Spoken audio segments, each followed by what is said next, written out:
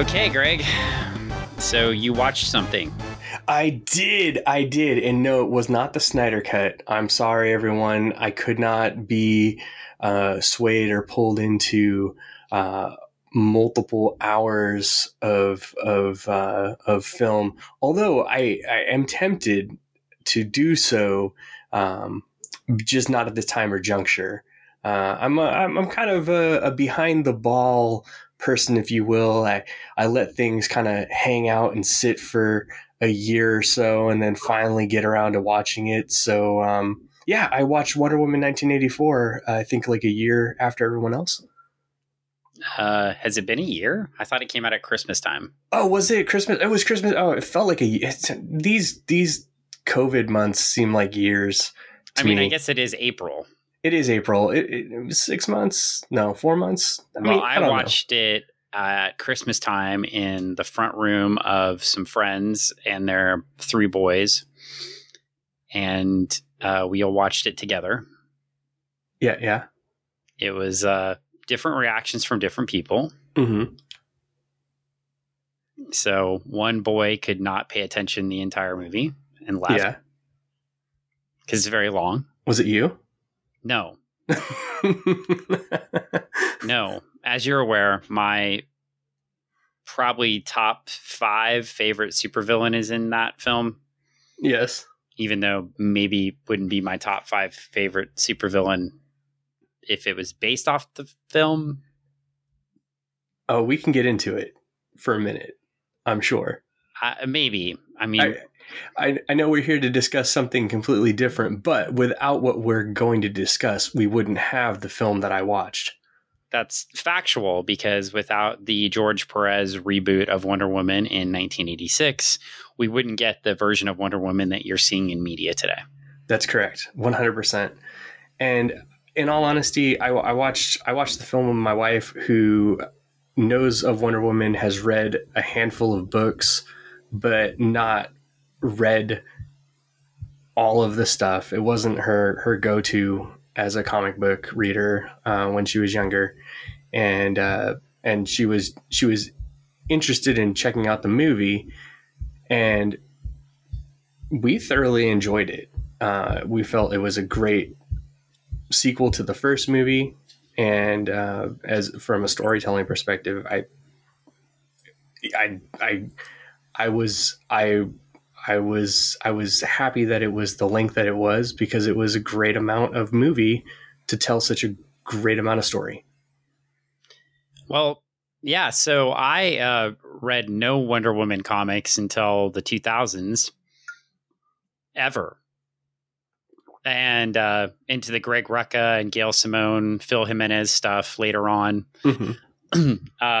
which is really great stuff. And also a few other authors down the road that I just drew a major blank on, like the most famous person I was thinking of that did it, besides those 3 amazing people I already listed, which is funny that I'm not remembering the person that is probably the most famous of the 4, but that's okay. There's been some great Wonder Woman runs because of this. And I think you'll also, if you dig back into the George Perez relaunch, I think it's more than Wonder Woman, but it's more of the villains. And relaunching, like, you don't get the Cheetah, that version of the Cheetah. You would have gotten the Priscilla Rich version of the Cheetah, as opposed that would have been the old one. So you're getting different, relaunched characters, where the Cheetah was more of a socialite than a force of nature, right? There's different things, but this is all me learning from the back end, and so we are diving into some interesting territory here, because I'd never read any of this. I can't imagine why Wonder Woman wasn't of great interest to me. I don't know. I would say probably because as young kids growing up, this is not something that is thrown into a boy's hands to read. It's generally not. It's you're usually given other books. So Wonder Woman, definitely not one of those ones you would have picked up.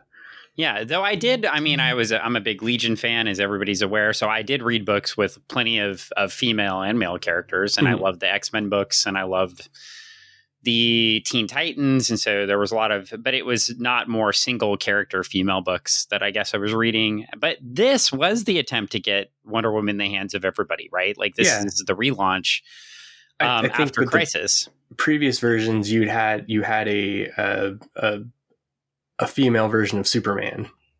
And in previous podcasts, we talked about the relaunch prior to this, which both of us were kind of dumbfounded by the powerless Wonder Woman super spy.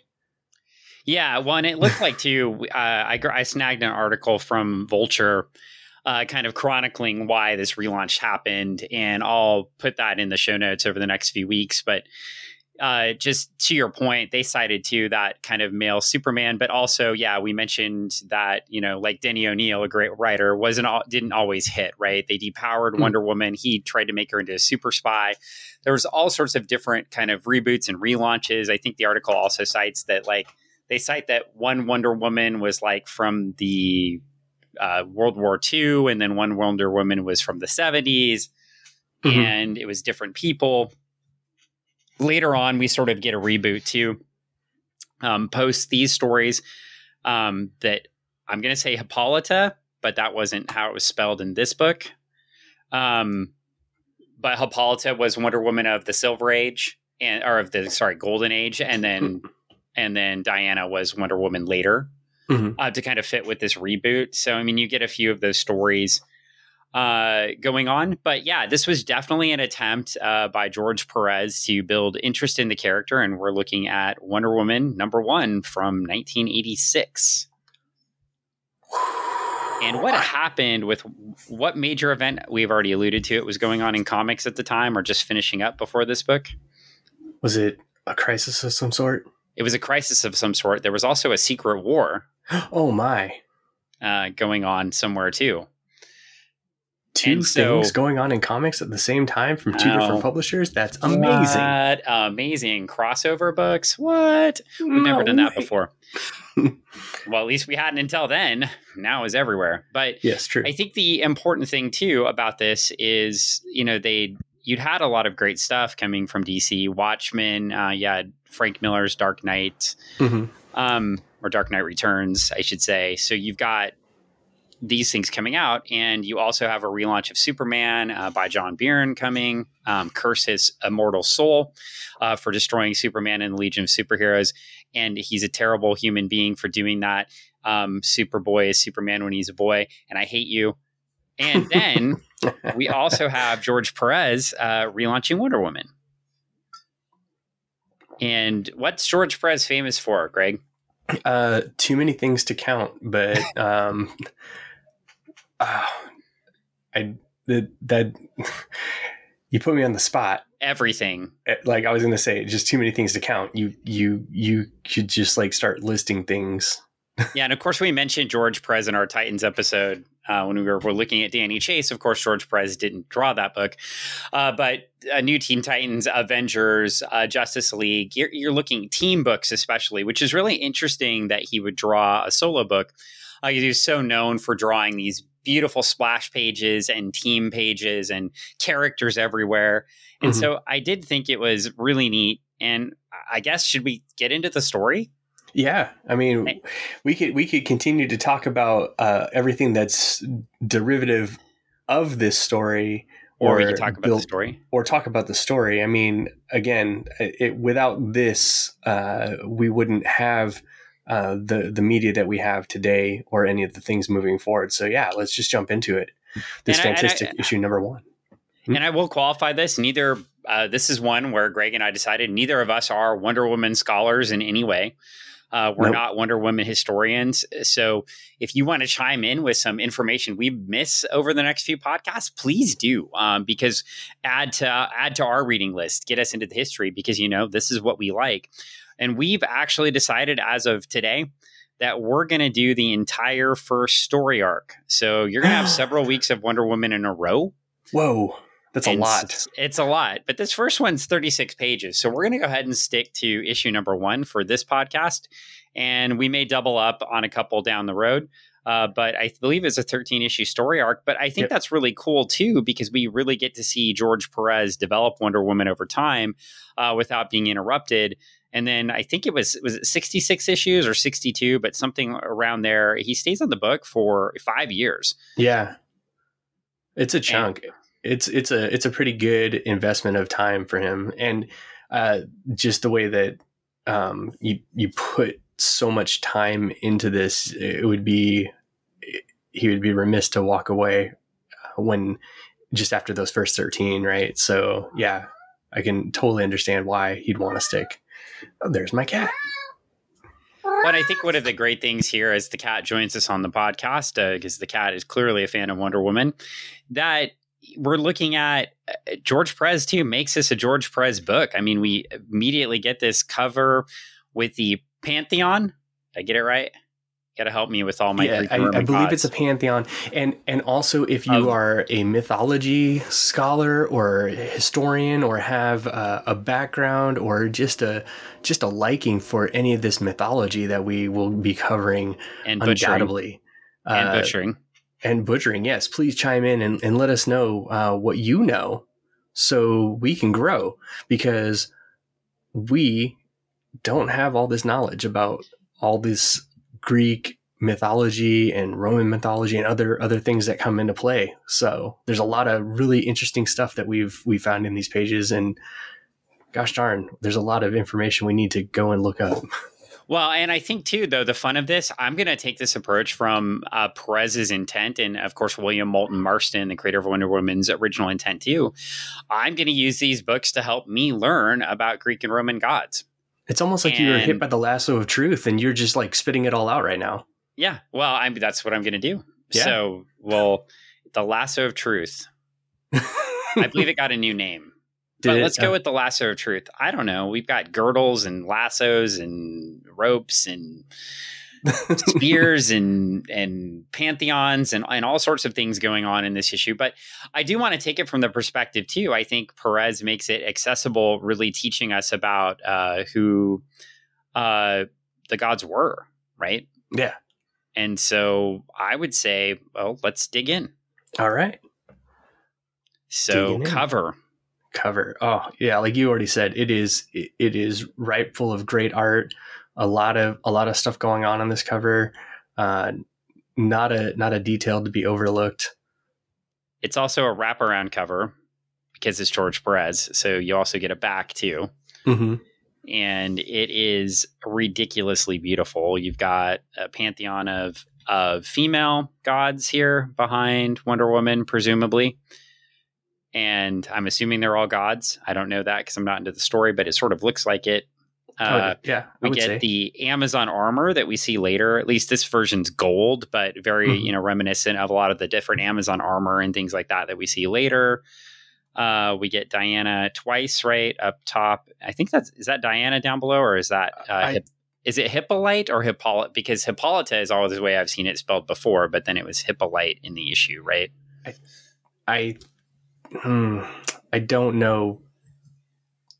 I don't know for sure. Well, should we go with Hippolyte until it's spelled Hippolyta and then just sound ignorant when we find out it's supposed to be Hippolyta the whole time? Yes. Okay. So we'll go with Hippolyte for now. But but the amazing thing, the doves. Yes. Like only George Perez does all of this and then throws some doves in there for the background. Just for it's fun. Like a John Woo movie. And then is that Hermes up there running? Maybe across the bottom of the well, I only know because that's what his name was in the book. So We're gonna go. All right, well, let's dig in. So if you're on the DC Comics app, and I'm sure others, you get the nice version of the wraparound cover too.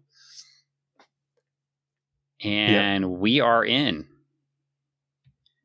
And so we get a lot of text and a lot of beautiful art. We get this caveman, I guess. Yeah. I don't know if that's the politically correct term. Would it be ancient man? Sure. And some bearded guy with some stuff, and he looks hurt, and he's wearing a fur. Yeah, he got cast out because he couldn't beat up a saber-toothed tiger, apparently. Yep, and he lost his hand. And that sucks. He's a man with one hand. So his wife comes to comfort him, presumably wife. Presumably, yes. And we get a lot of whining and crying from the caveman, and we get the caveman hitting his wife and murdering her. And at first I thought this was very strange. Yeah. Open a Wonder Woman book. Yeah. It's a dark open, and it's a shocking like 2 pages. I'm also not a huge fan for, abuse of any kind for no reason. Yeah.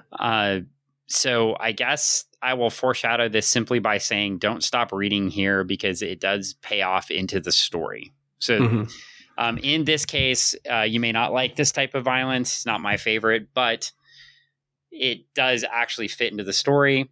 And you get the hint of that as we see a kind of energy coming out of the woman. And he screams, and this energy sort of goes off into the cosmos. And that's your first 2 pages. And by the way, on the first 2 pages, there were 1, 2, 3, 4, 5, 6, 7, 8, 9, 10, 11, 12, 13, 14, 15, 16, 17, 18, 19, 20, 21, 22, 23, 24, 25 panels. That's a lot of panels. It's that in such a small space, but there's a lot of art in there. I love George Perez. It's amazing. And then we flip the page and we get DC Comics proudly presents Wonder Woman, created by William Moulton Marston. And we get the credits at the bottom. Script by Greg Potter. Co-plotters Greg Potter, George Perez. Pencils by George Perez. Bruce Patterson on inks. Thank you, Bruce. Love your inks. John Costanza on letters, Tahana Wood colors, and Karen Berger, Dan's favorite editor, as the editor. And she should be everybody's favorite editor because she was the editor for Paul Levitz on Legion, of course, but she was also editor for the Vertigo line. And also George Perez cites Karen Berger as being highly influential in this book because as a male writer, he wanted a woman to bounce ideas off of for Wonder Woman. And Karen Berger was just that, keeping him in line and keeping the characters realistic. Totally makes sense. And it's, I mean, from a writer's perspective, it's what you need if you're writing and you don't have that perspective. You need somebody to be that sounding board to make sure that you're always keeping true.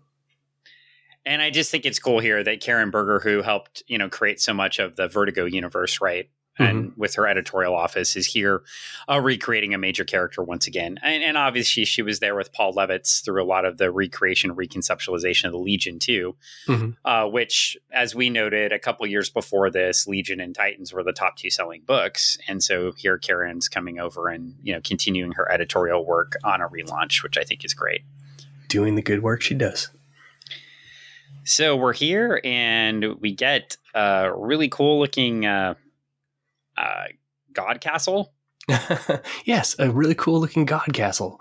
Lots of faces jutting out of places.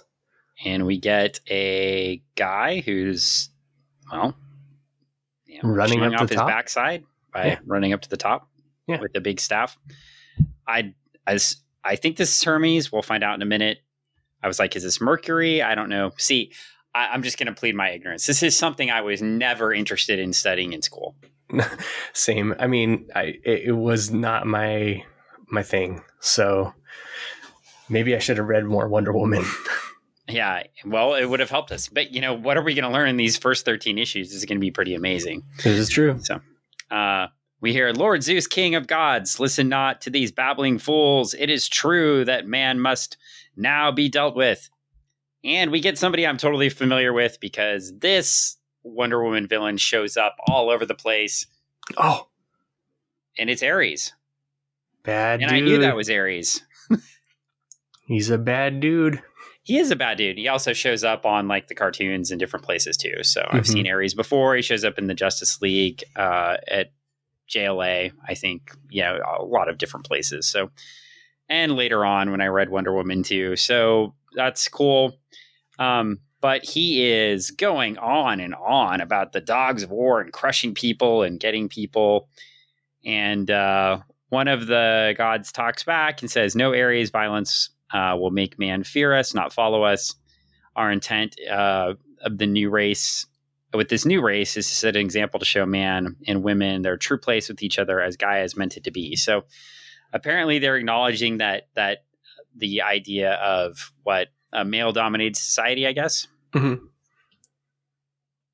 And we're just kind of getting into it. So we're looking at the patriarchy, and female members of the Pantheon want to develop a race to balance that out. Bringing balance to the world. And so Ares and Artemis are going at it here. And then some other folks chime in, start talking to Zeus. We got like what, Apollo here? Is that Apollo with the harp? Maybe. I don't know. We'll keep. Yeah, it was. Hey, yeah, Zeus called him Apollo. All right, I got this. So I'm learning here. I'm not sure what they all do yet, but we're good.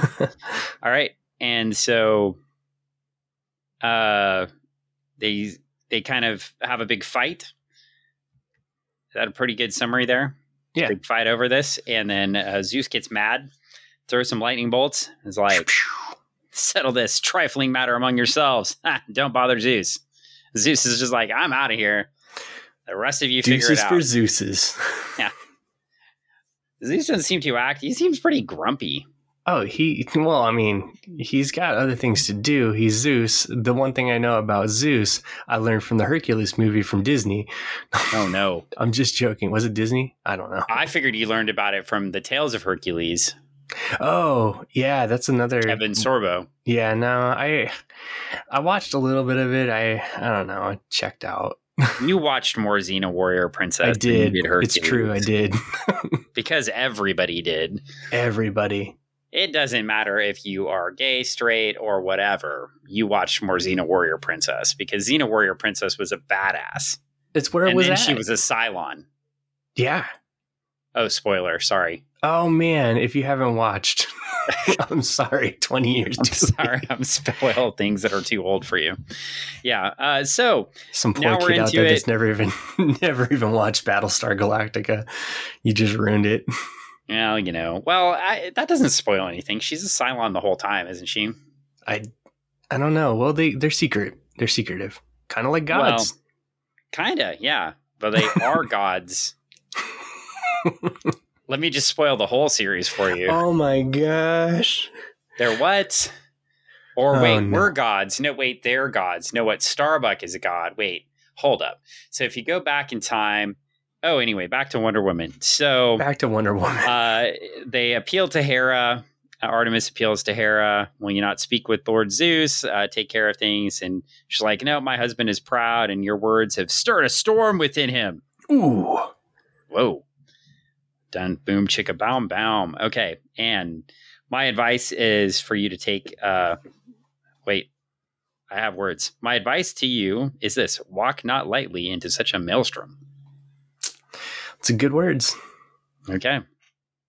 Well, the gods are at it, and Ares is proud of himself, saying that Hera turned her back on them. He's got this. He's gonna make this. He's gonna. Thus will man's heart ultimately belong to Ares through war and destruction. Ha ha ha ha ha!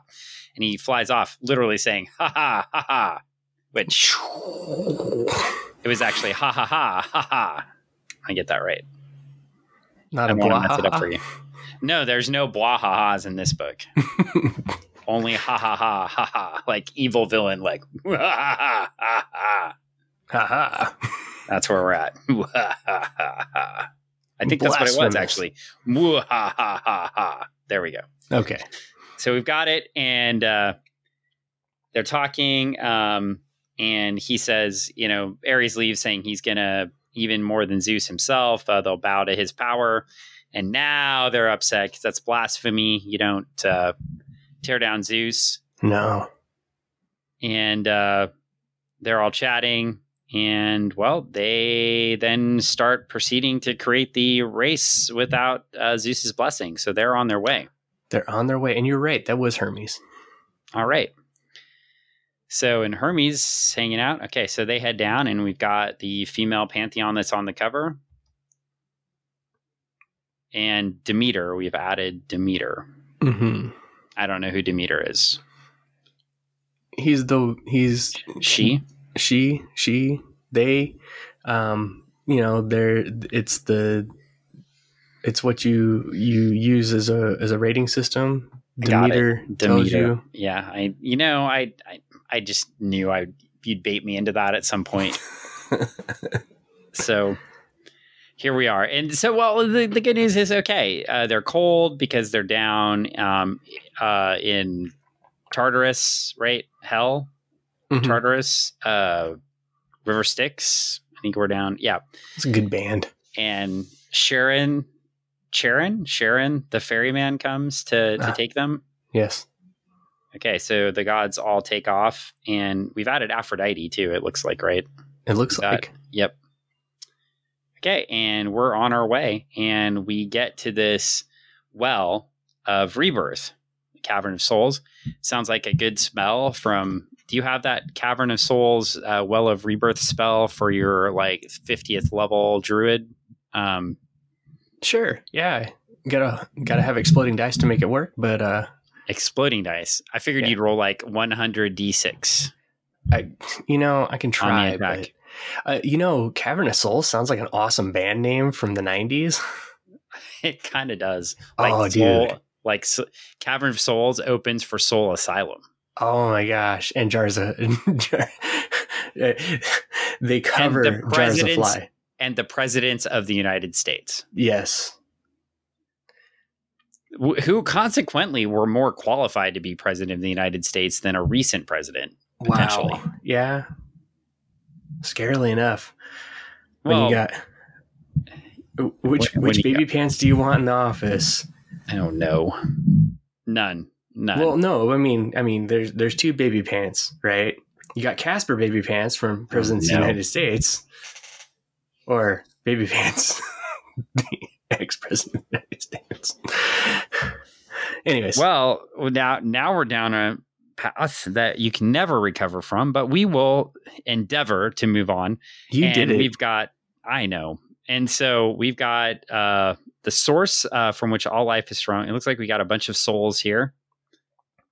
And now we've got to tie back to the front page. Yep. Those lights are souls of women, their lives cut short by man's fear and ignorance. So now we get, okay, that's what's being kept safe here by the Pantheon. And they say Gaia took them under her care before she left this plane. Now they await rebirth. And so now the Pantheon gets together. They raise their arms up in classic magic casting form.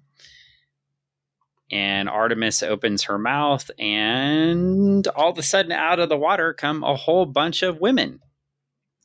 Kapow. And they proclaim that they're midwives to this new race. And that race would be the Amazons. The Amazons. Okay, so the Amazons now come out of the water, and we get several. So we introduce a lot of characters very quickly. So I'm going to go through a few of these, okay? And I'll probably mess up all the names. You will, and that's okay. Someone will chime in later. Okay, so the waters churn away, and among them is Menelip. Mm-hmm. And she whose oneness with nature shall make her oracle of the gods' new race. And then we get Ayla, whose courage shall be as the hawk's, yet whose heart is so easily swayed. And then they are told, oh, I missed a couple on the other page, sorry. We get Hippolyte, becomes the first to rise and kiss Apollo's son, drenched in the sky. And her sister Antiope is reborn. And so they are the leaders of the Amazons, right? And so that's our basic 4, right? I think that are introduced right there. Did I miss one? I think that is. Okay. And then the gods to come to them and they say, you are the chosen race born to lead humanity in the ways of virtue, the way of Gaia. Through you, all men shall know us better and worship us always. Therefore, does Athena grant you wisdom that you may be guided by the light of truth and justice? I, Artemis, grant you the hunt. Demeter shall make your fields fruitful. I guess I know what Demeter does now. Hestia, that must be the one with the owl, right? Shall build you a city, warm your hearths, as it is fair Aphrodite, who grants you the greatest gift of love.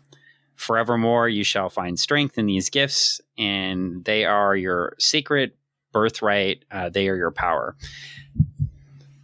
Cool. And then they tell them, you, Hippolyte, will be queen. Antiope shall rule by your side. And you get some gifts that should never be abused. And trust in Gaia's girdle. So, okay. I don't know what Gaia's girdle does, but it must be important. It must be. Okay.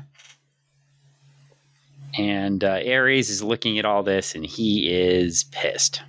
He is an angry, angry bad dude. He just seems like a grumpy man. He does. Well, now we get to the next page, and as Ares stirs up the seeds of hate, based on what he's looking, tales of the Amazons go out there, and the Amazons are supposedly committing atrocities and being terrible.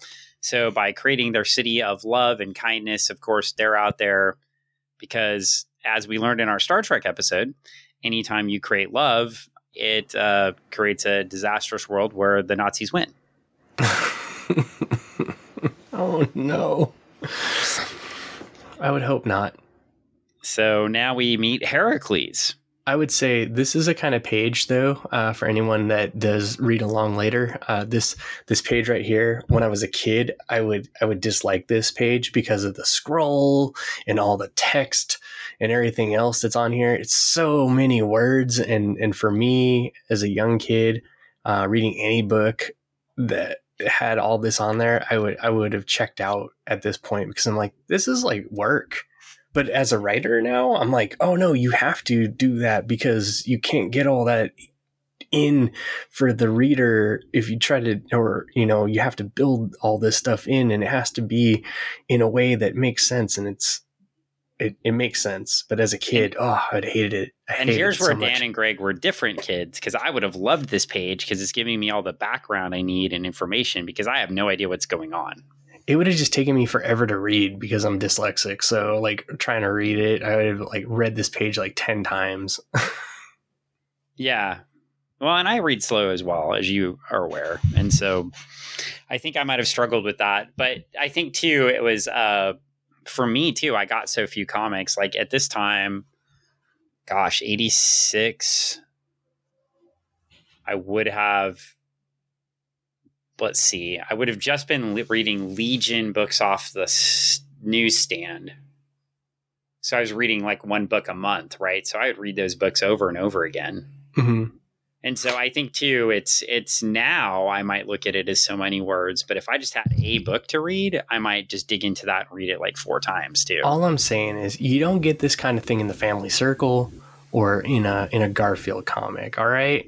That's true. We love lasagna. That's right. And I hate Mondays. Because everybody loves Mondays. No, they don't. Anyways. Well, yeah. So, yeah, it is a lot of text. But we've got a woman talking to Heracles, not Hercules. Heracles. Yes. Heracles. I don't know if it's Hercules. Is it Heracles or Hercules? It looks like Heracles to me. Heracles? It's okay. Heracles. Can we phone a friend? Phone a friend. Well, right, you can call him Hercules and I'll call him Heracles. Okay. That's fine. We'll just settle it that way. So this woman's talking to Heracles. There's no C there. Herc. Heracles. Herc. Anyway, come back to my bed, hero. Keep sweeping with me. And so can the Amazon Queen, who calls Eurydice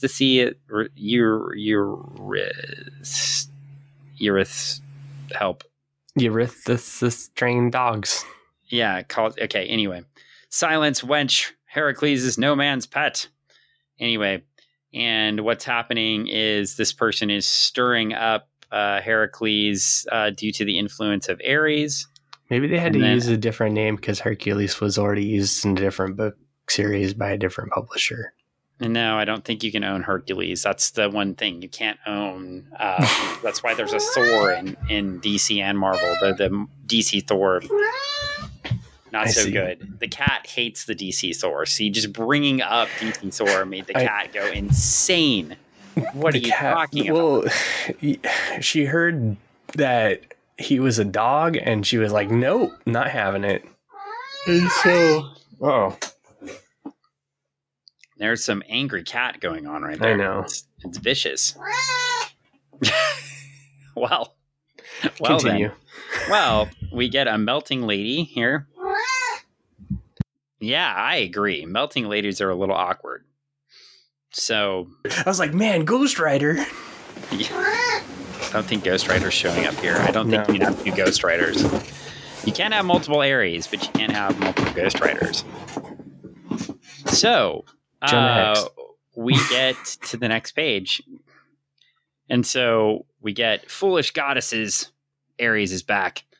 Do they truly believe that their Amazons could keep me in check? Ha ha! I am all things male, evil, and battling. Ha! Oh, bad dude. Ares would totally be canceled.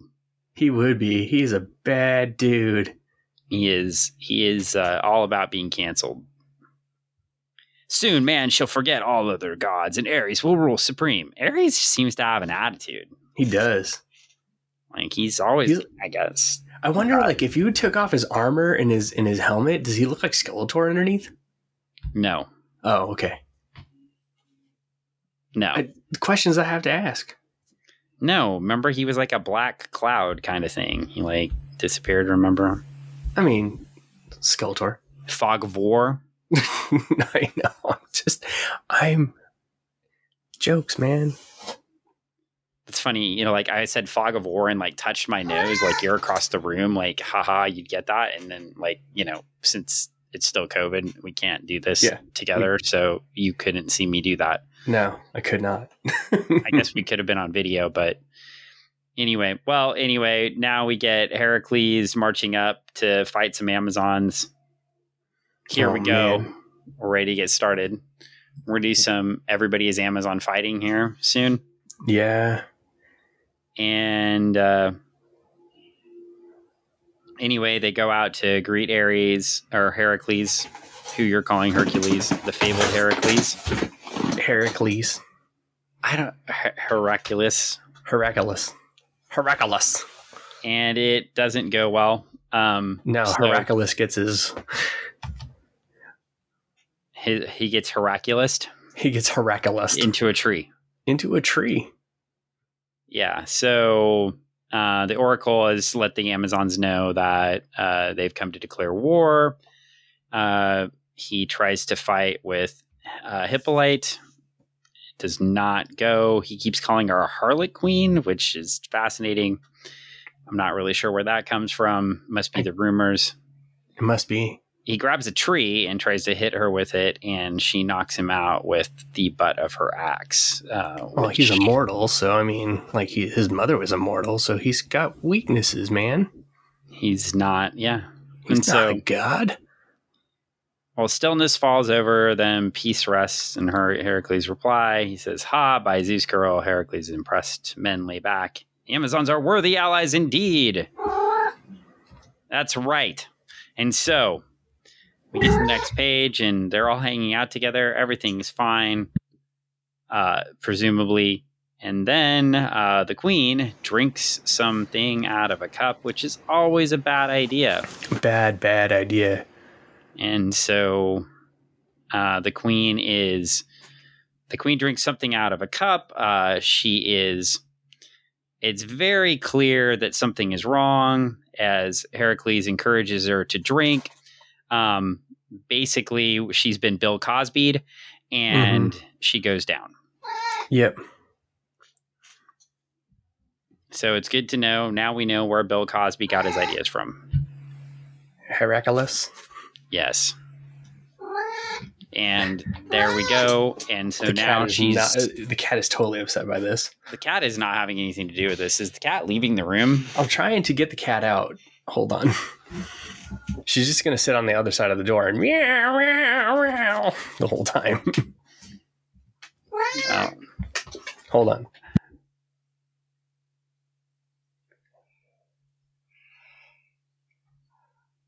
Outside. Meow, I know. Well, you're loud and obnoxious. There you go.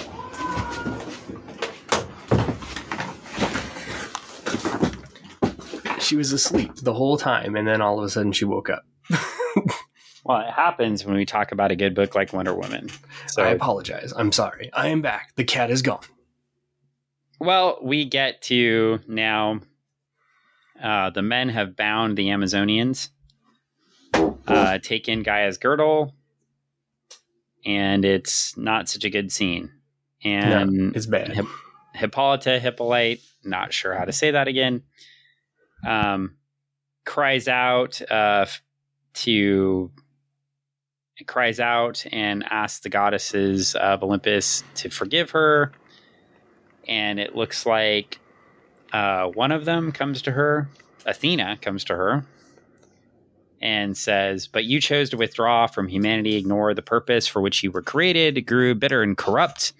Have you forgotten your source of your power? Have you forgotten the example of where we're set?" And she's like, "Please free me." And so he wants to take revenge, and she's reminded by Athena, bloody vengeance is not the answer, daughter. It is time for you to cleanse your soul, time to rededicate yourself to that which Gaia gave you. Only then shall you be free. So they get out, and the Amazons pretty much destroy all of the army.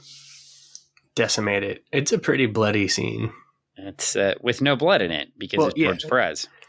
I would say, okay, yes, it's a very vicious scene with no blood in it. There you go.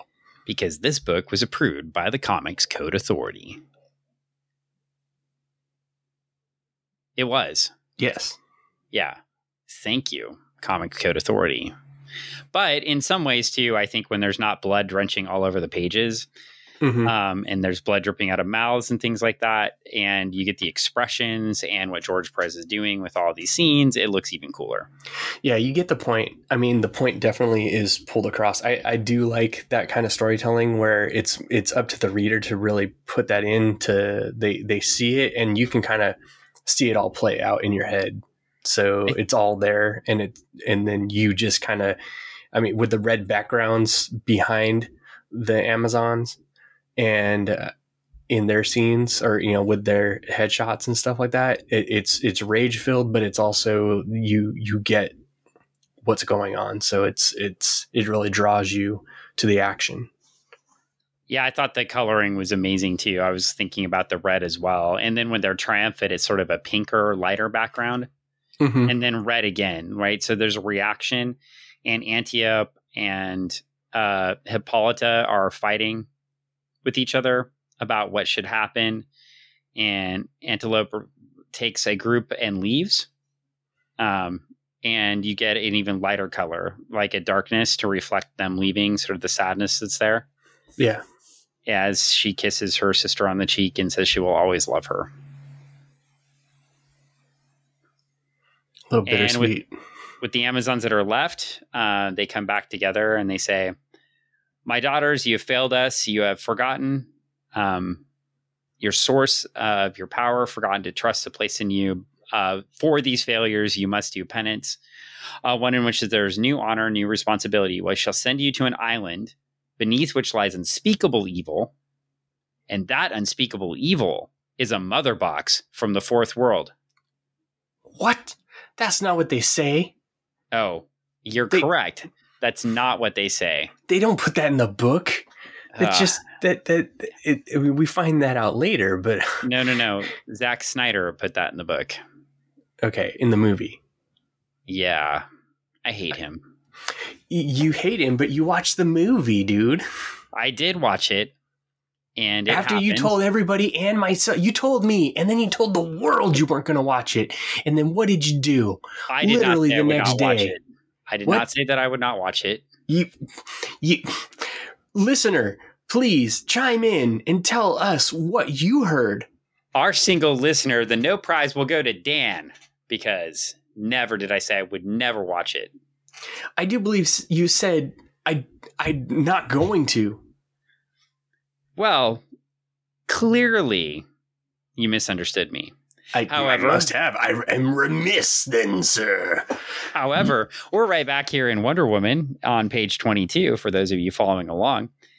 And they have to go guard this island. And so Poseidon is awesome and just like parts the water so they can walk to this island. He's like,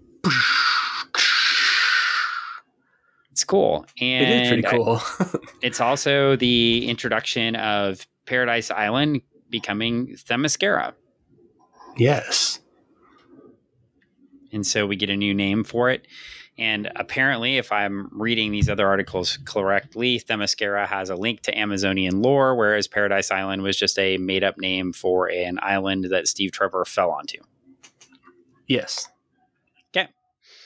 But Paradise Island was the name in the Wonder Woman 1970s television show with Linda Carter.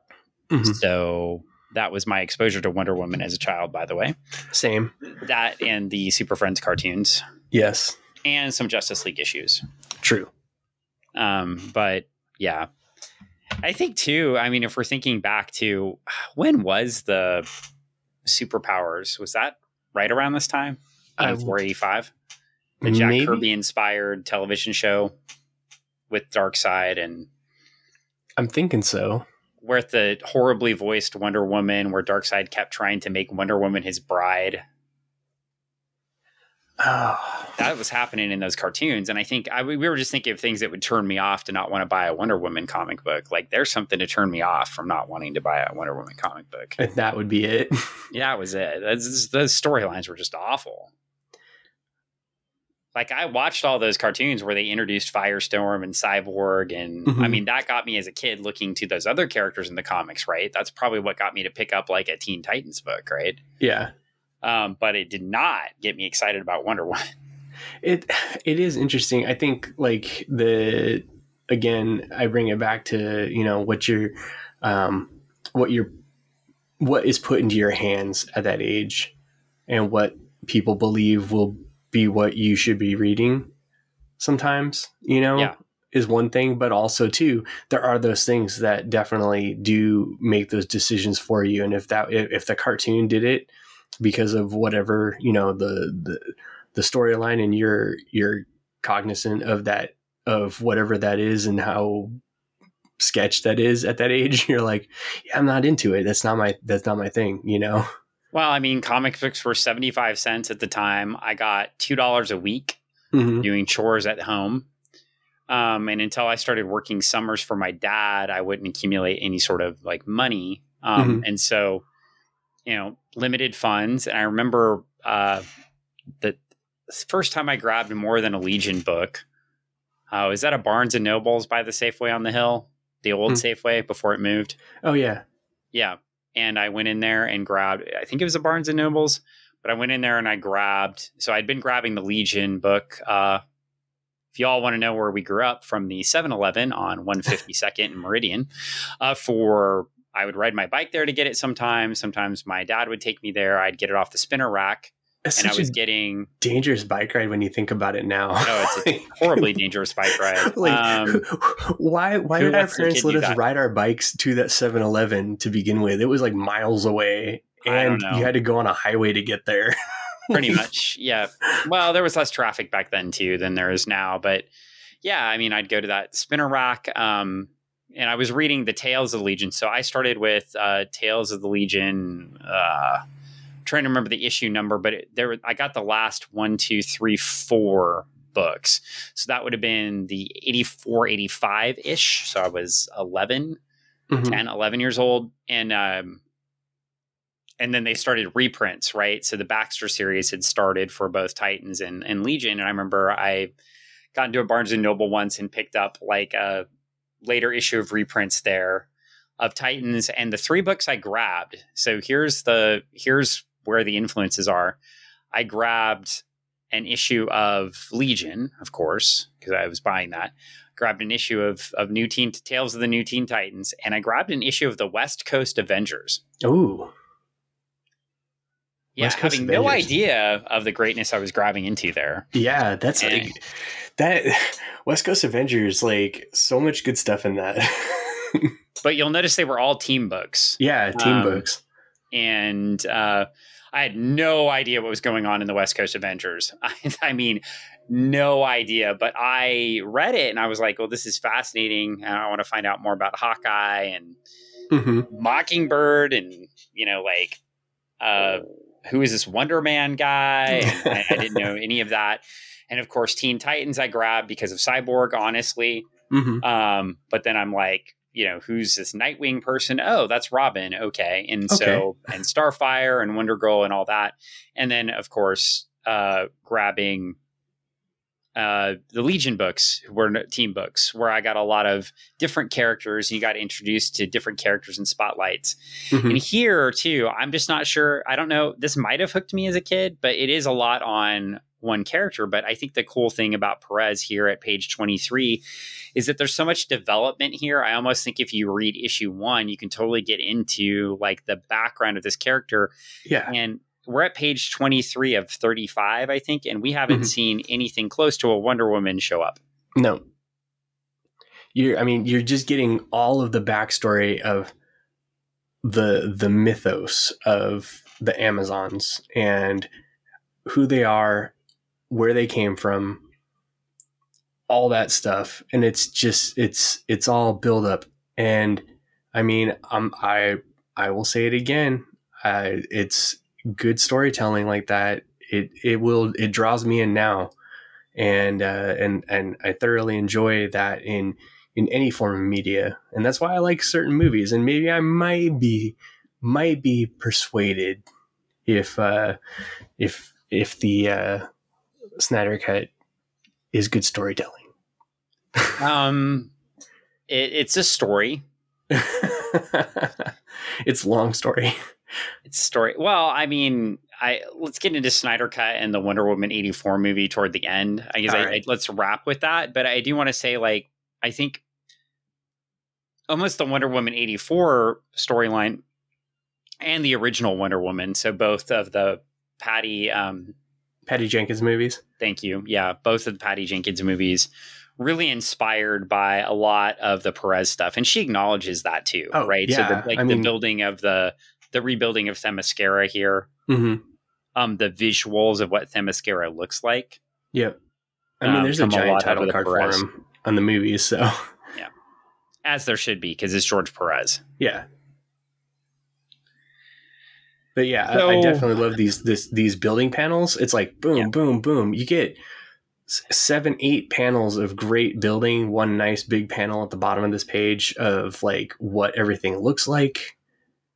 It's the acknowledgement so cool. In a tiny panel in the corner that there's still danger below. Danger below, and they're guarding it. I like how they've gone to sort of Greek garb to Roman garb. Right. In their uniforms too over time. So times have changed, man. Yeah, times have changed, but it doesn't look like there's a big progression of time. So they talk about the burden that they have. And now we get to the next page and they note that outside beyond the seas of the world of man changes, great civilizations rise and fall, but the Amazons know nothing of this. They hear only the voice of the old gods grow more distant, as if Olympus itself were being swallowed in the clouds.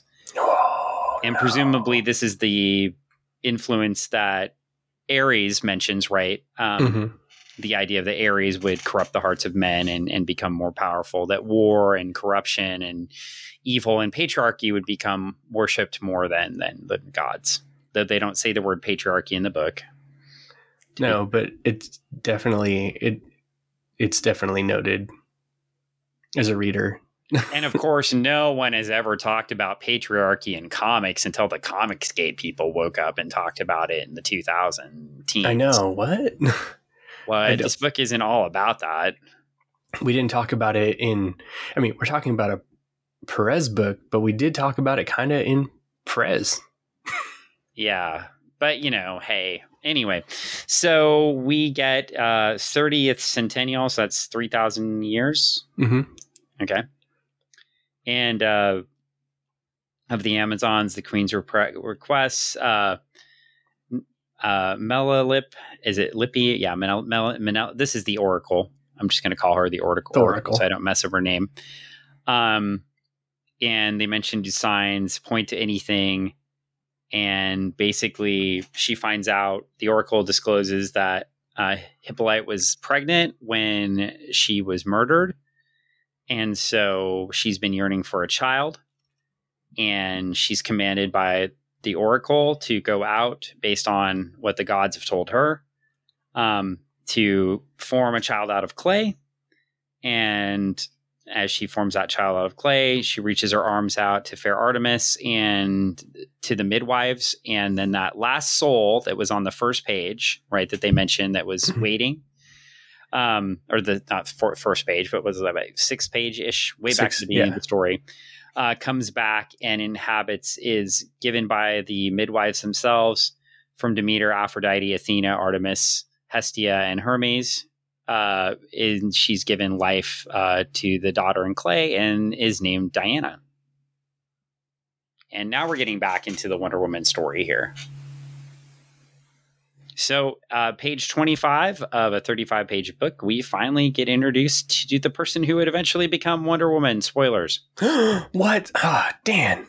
Well, and I don't feel bad about this because this is an origin story then that has been told and retold many times. It was in the cartoons in the 70s. It was in the Wonder Woman books. But now... in the TV show. In the TV show. So we're commanded to have a contest. Mm-hmm. And Diana is forbidden from the contest by her mom. And actually, I think I skipped a page, though.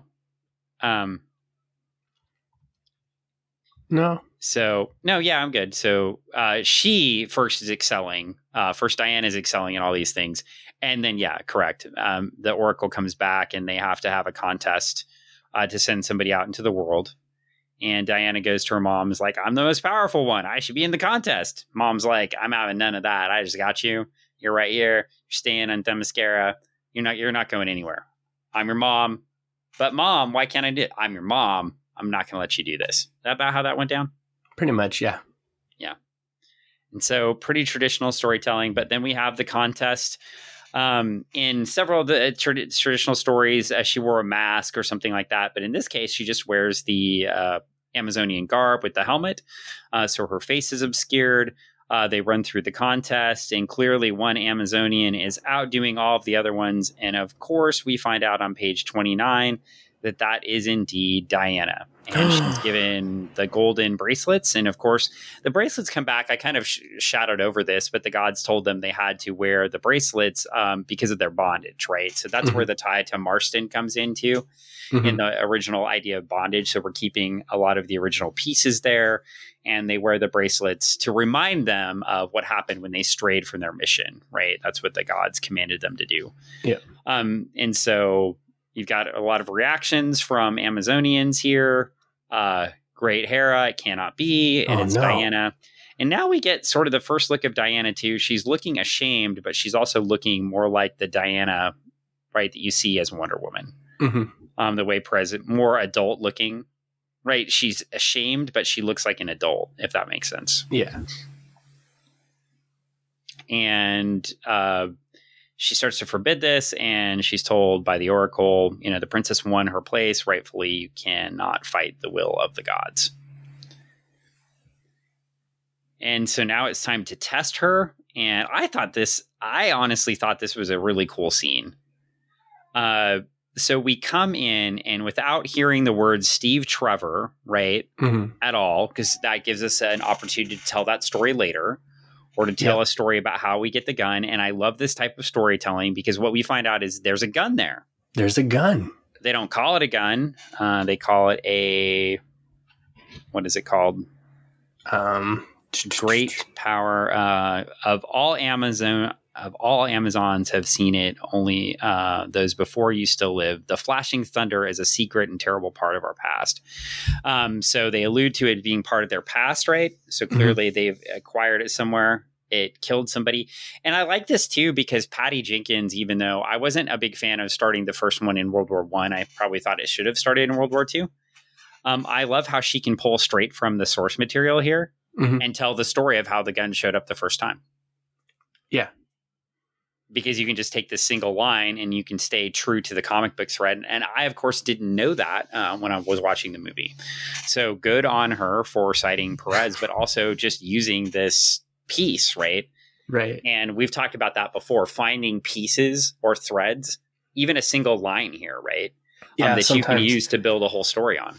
Yeah, sometimes it's amazing what can be pulled from something like this and build the rest of something else, and it's and still tie it all back together and stay true. And yeah, it's a beautiful thing. I really love this. So, and then I really love the next scene because she holds up her bracelets, and just want to make sure. Yeah, silver bracelets. So they did call them bracelets. And she tells Philippus she's ready, and Philippus fires the gun, and she blocks. And there goes my phone. And she blocks everything. First is my cat, then it's your phone. Well, my that's why we are professional podcasters, and we will not be editing any of that out. So it's a gift from us to you. It's a gift from us to you. You got just enough Green Day to get us fined. So now we're here, and she deflects all the bullets. I love this. I loved this as a kid. When I watched Wonder Woman on TV as a child. Yeah. I loved when she would block bullets with the, that's so cool. She just hold up the things. Yeah. And it just reminded me of that. And I just love George Perez for doing that for me. Yeah. It and the facial expressions that she has, because it's like, I mean, she's testing her will and her strength and her ability to do this. And it's that shock and awe that, oh my gosh, I'm doing this. I'm doing the thing. I can do this. And she's going through all those emotions in these 4 panels. And I love how it's a top and bottom of each panel. It's the gun firing, and firing, and then not firing, and just her expressions and her actions. It marries so nicely. And it also expresses that underlying thread from Ares, right? How, these things are going on in the outside. Ares has continued to corrupt the outside world, and men have continued to create weapons of destruction, where the Amazons have relied on their traditional strength, power, love, and then these other pieces, right? Like one Amazon has the power to stop this, right? Mm-hmm. And there is only a need for one. Mm-hmm. I think that's so cool, right? Like you have this, so one civilization, they need one ambassador basically, right? To go out. And of course, way later in the Wonder Woman mythos, she actually becomes the ambassador from Themyscira, right? Mm-hmm. So not to spoil comic books that were written 15 years ago, but... Sorry, people. Yeah. But in this case, we're looking at a book that was written a lot of years ago. Many years ago. So I don't want to say because it makes me feel old. But yeah, so anyway, we get into this, and 30-something years ago. We get, I think, an important thread here too.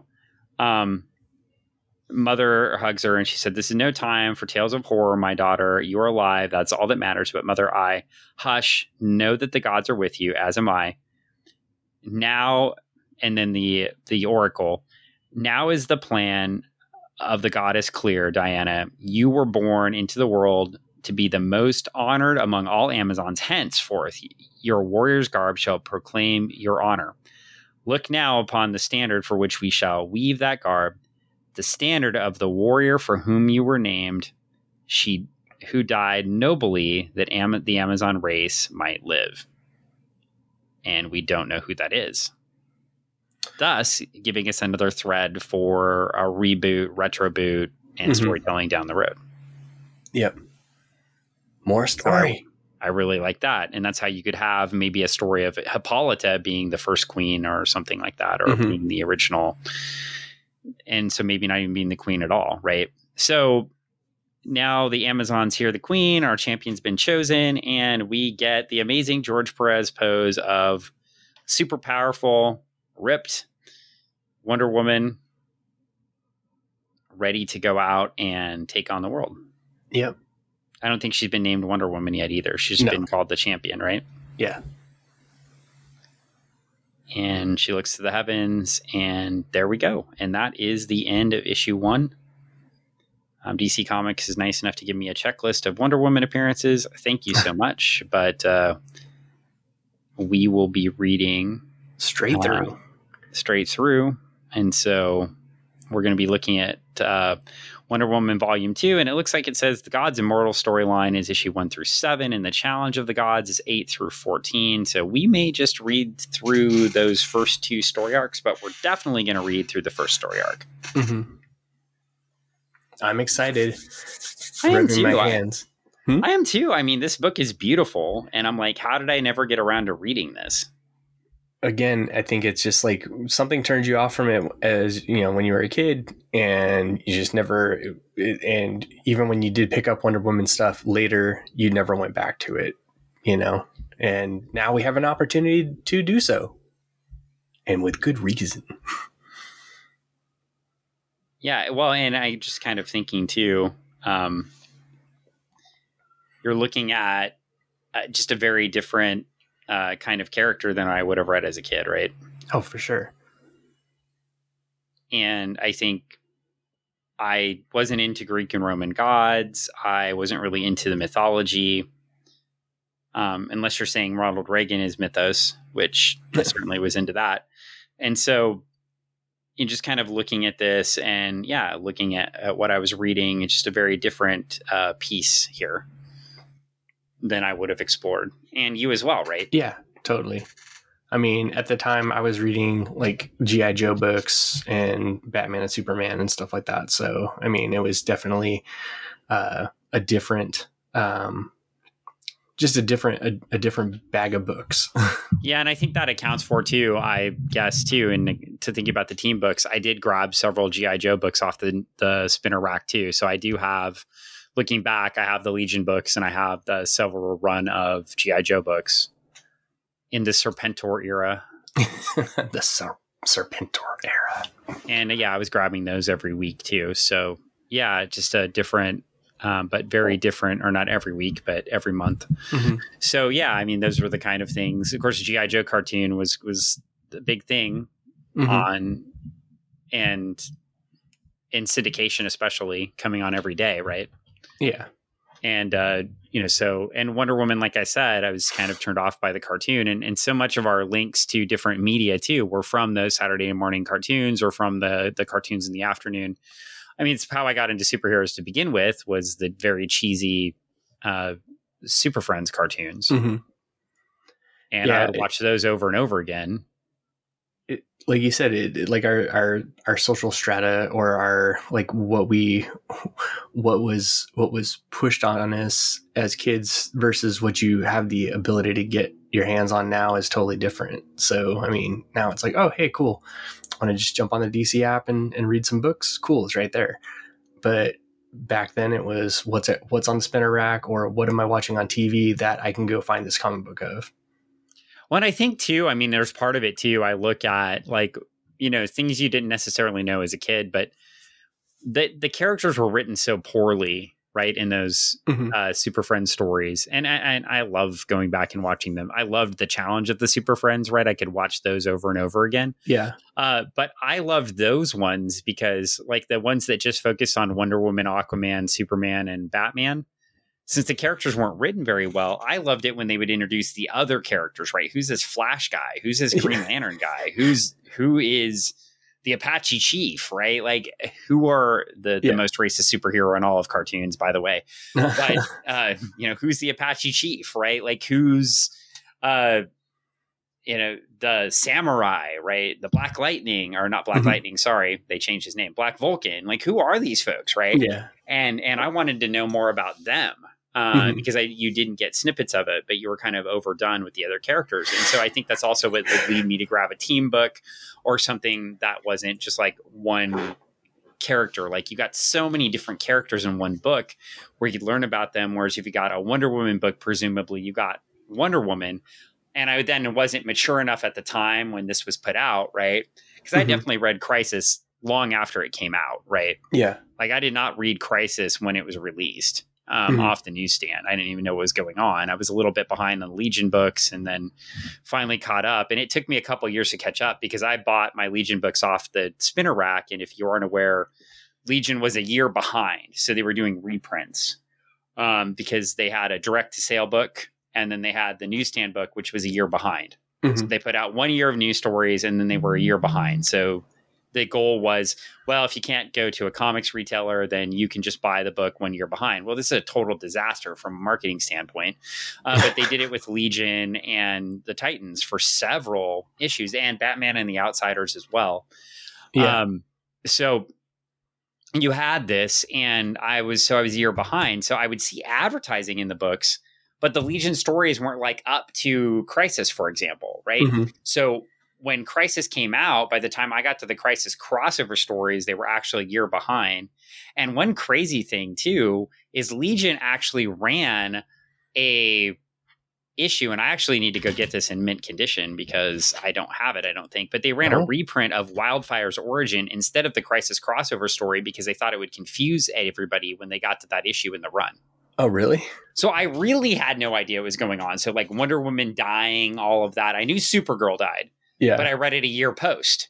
So they kept the issue where Supergirl died in relation to the Legion, which is one of the saddest stories I've ever read because it's like Brainiac 5 looking back 1,000 years in history at Supergirl dying and not being able to do anything about it. And then, so I have that story, but then you're missing other stories. And that may have been the one they reprinted. I can't remember, but I know there was one issue in there where they just didn't cover it.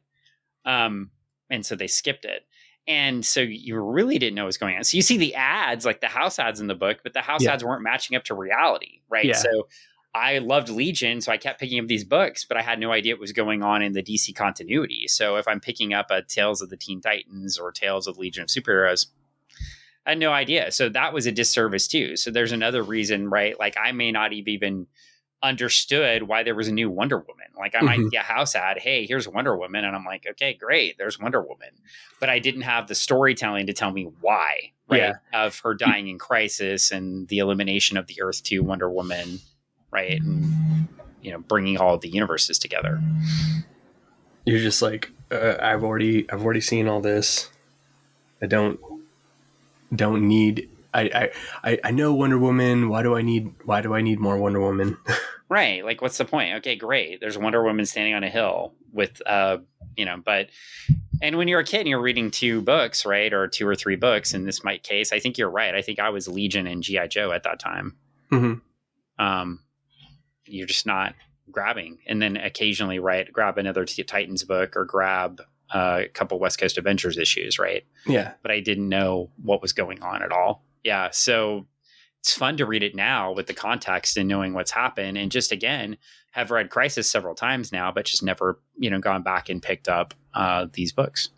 Yeah, like you said, interesting to read things now, knowing the context, or even be able to put things into a different context and understand things. I think when these books were coming out at the age that we were, I don't think we would have understood a whole lot of what was going on in them.